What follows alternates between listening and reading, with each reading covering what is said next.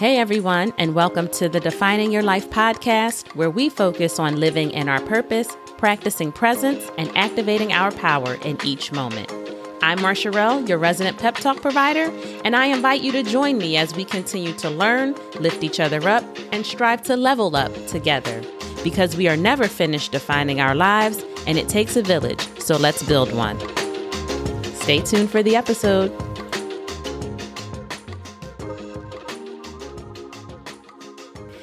Hey everyone, welcome to episode 15. Can you believe that? That number may sound small to you, but it's definitely big to me. And if you haven't noticed, I'm celebrating all wins, big and small. That's just the type of energy that I'm on. And you should do the same. I'm encouraging you to do the same. But for 14 weeks straight, I have shown up, been consistent, and shared with you all, even when life may have tried to get in the way or an excuse may have tried to creep up in my mind. I've been here with you all for almost 4 months straight. That's kind of crazy to me. If you might remember early on when I talked about how I struggle with consistency. So the fact that I have continued to show up here has shown me otherwise, and I'm just so excited about that. I'm grateful, and it feels good to show and prove that I am capable of something other than what I have convinced myself to believe about how I show up and follow through. I hope that you all feel inspired as you join me each week. I won't stop saying it. Thank you for being on this journey with me. Anyway, I hope that you had a productive week of follow through and simply basking in the fact that you have the privilege and the freedom to work toward the things that matter most to you. I pray that you will continue pushing forward and investing in yourself by way of follow through. It's so rewarding. And don't forget, if you find yourself off track, just get back on. No matter the day, the week, or the hour, don't complicate it. Keep pushing. Because either way, life is going to go on. So why not spend that time working towards something that feeds you? Now, today I want to change up pace just a bit. We spend so much time on internal reflection, but I figure we should spend some time chatting about how our external environment affects our mindset as well. Sometimes the clarity that we are searching for doesn't come from clearing out the internal alone, but also taking the time to focus on the external. How do our homes, our personal spaces in general, your office, your car, wherever, how do these spaces affect how we feel? Have we created spaces that leave space for us? What breathes life into you in your spaces? I'll tell you what breathes life into me. You can probably guess what it is. It's plants, okay? And my husband often teases me about how I got on the pandemic plant train along with everyone else. But plants started to mean something to me some years ago. That plant love came from my grandma Rose. And while she probably wouldn't have identified it as such, she was by all accounts a minimalist. But what she always had were plants. Open and airy and spick and span. Nothing was ever, and I do mean never ever, out of place at Rose's house. I'd go to her house and there wouldn't even be garbage in the can. And I'm like, how is this even possible? Well, my grandmother didn't hold on to a lot of things, and everything that she owned had a place. And so now when I look back, I realize there weren't really a lot of distractions in her spaces. I'd go in and I would be able to focus.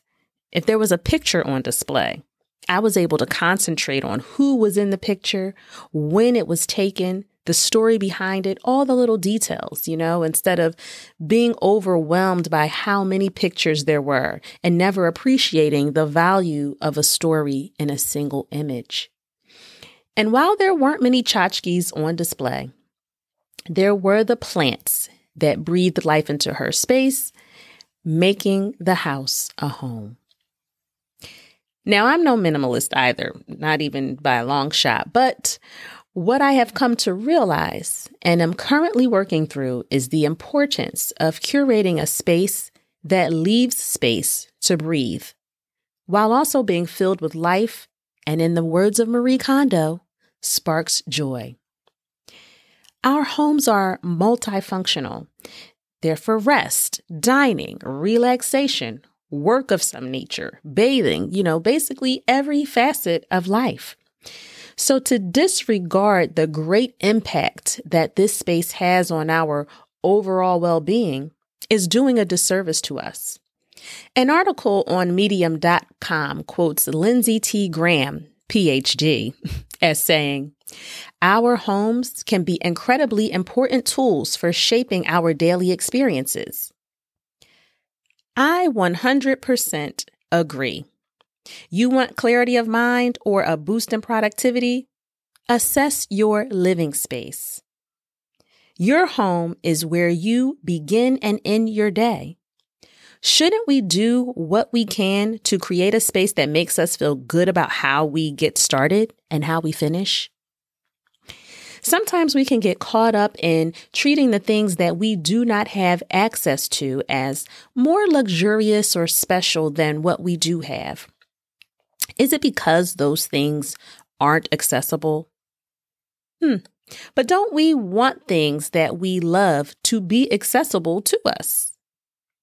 Maybe we just have to treat what is accessible as special so that we can look at those things in a new light and create a life of luxury in our day-to-day, in our homes.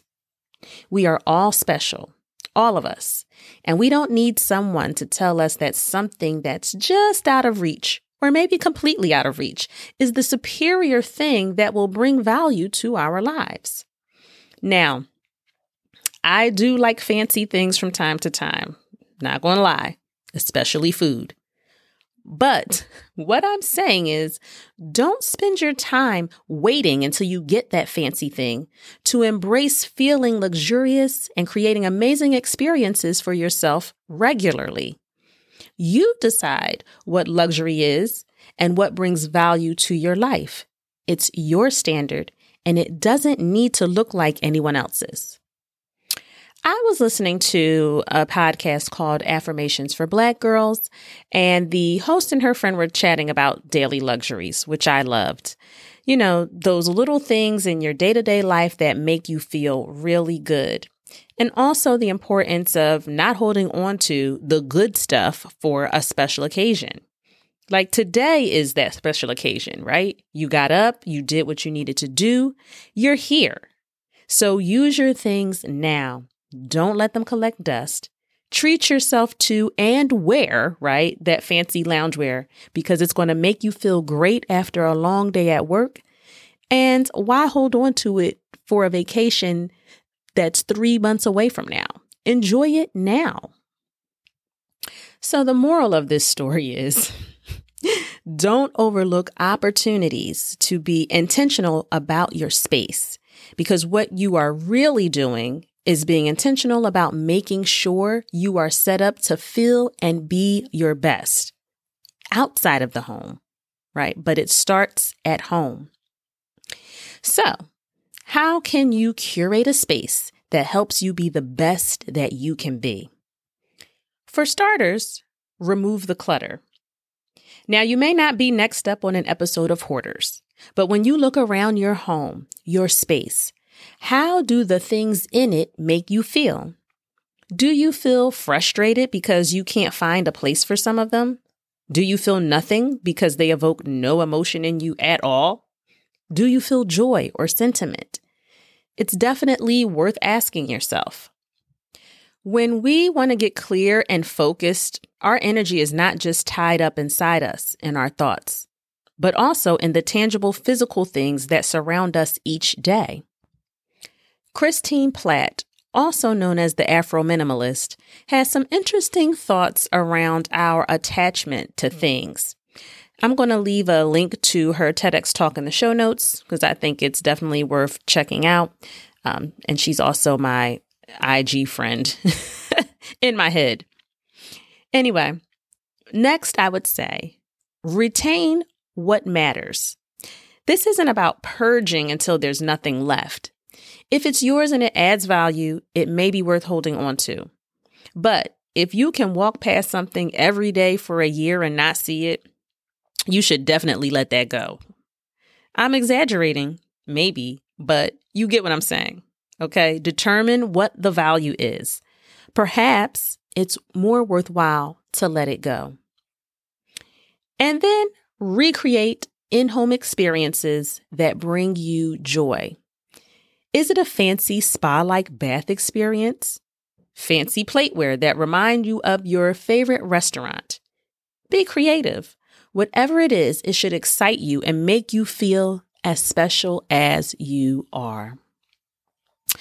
I think these words from Oscar de la Renta sum up what I'm trying to say just right. He says, luxury to me is not about buying expensive things. It's about living in a way where you appreciate things.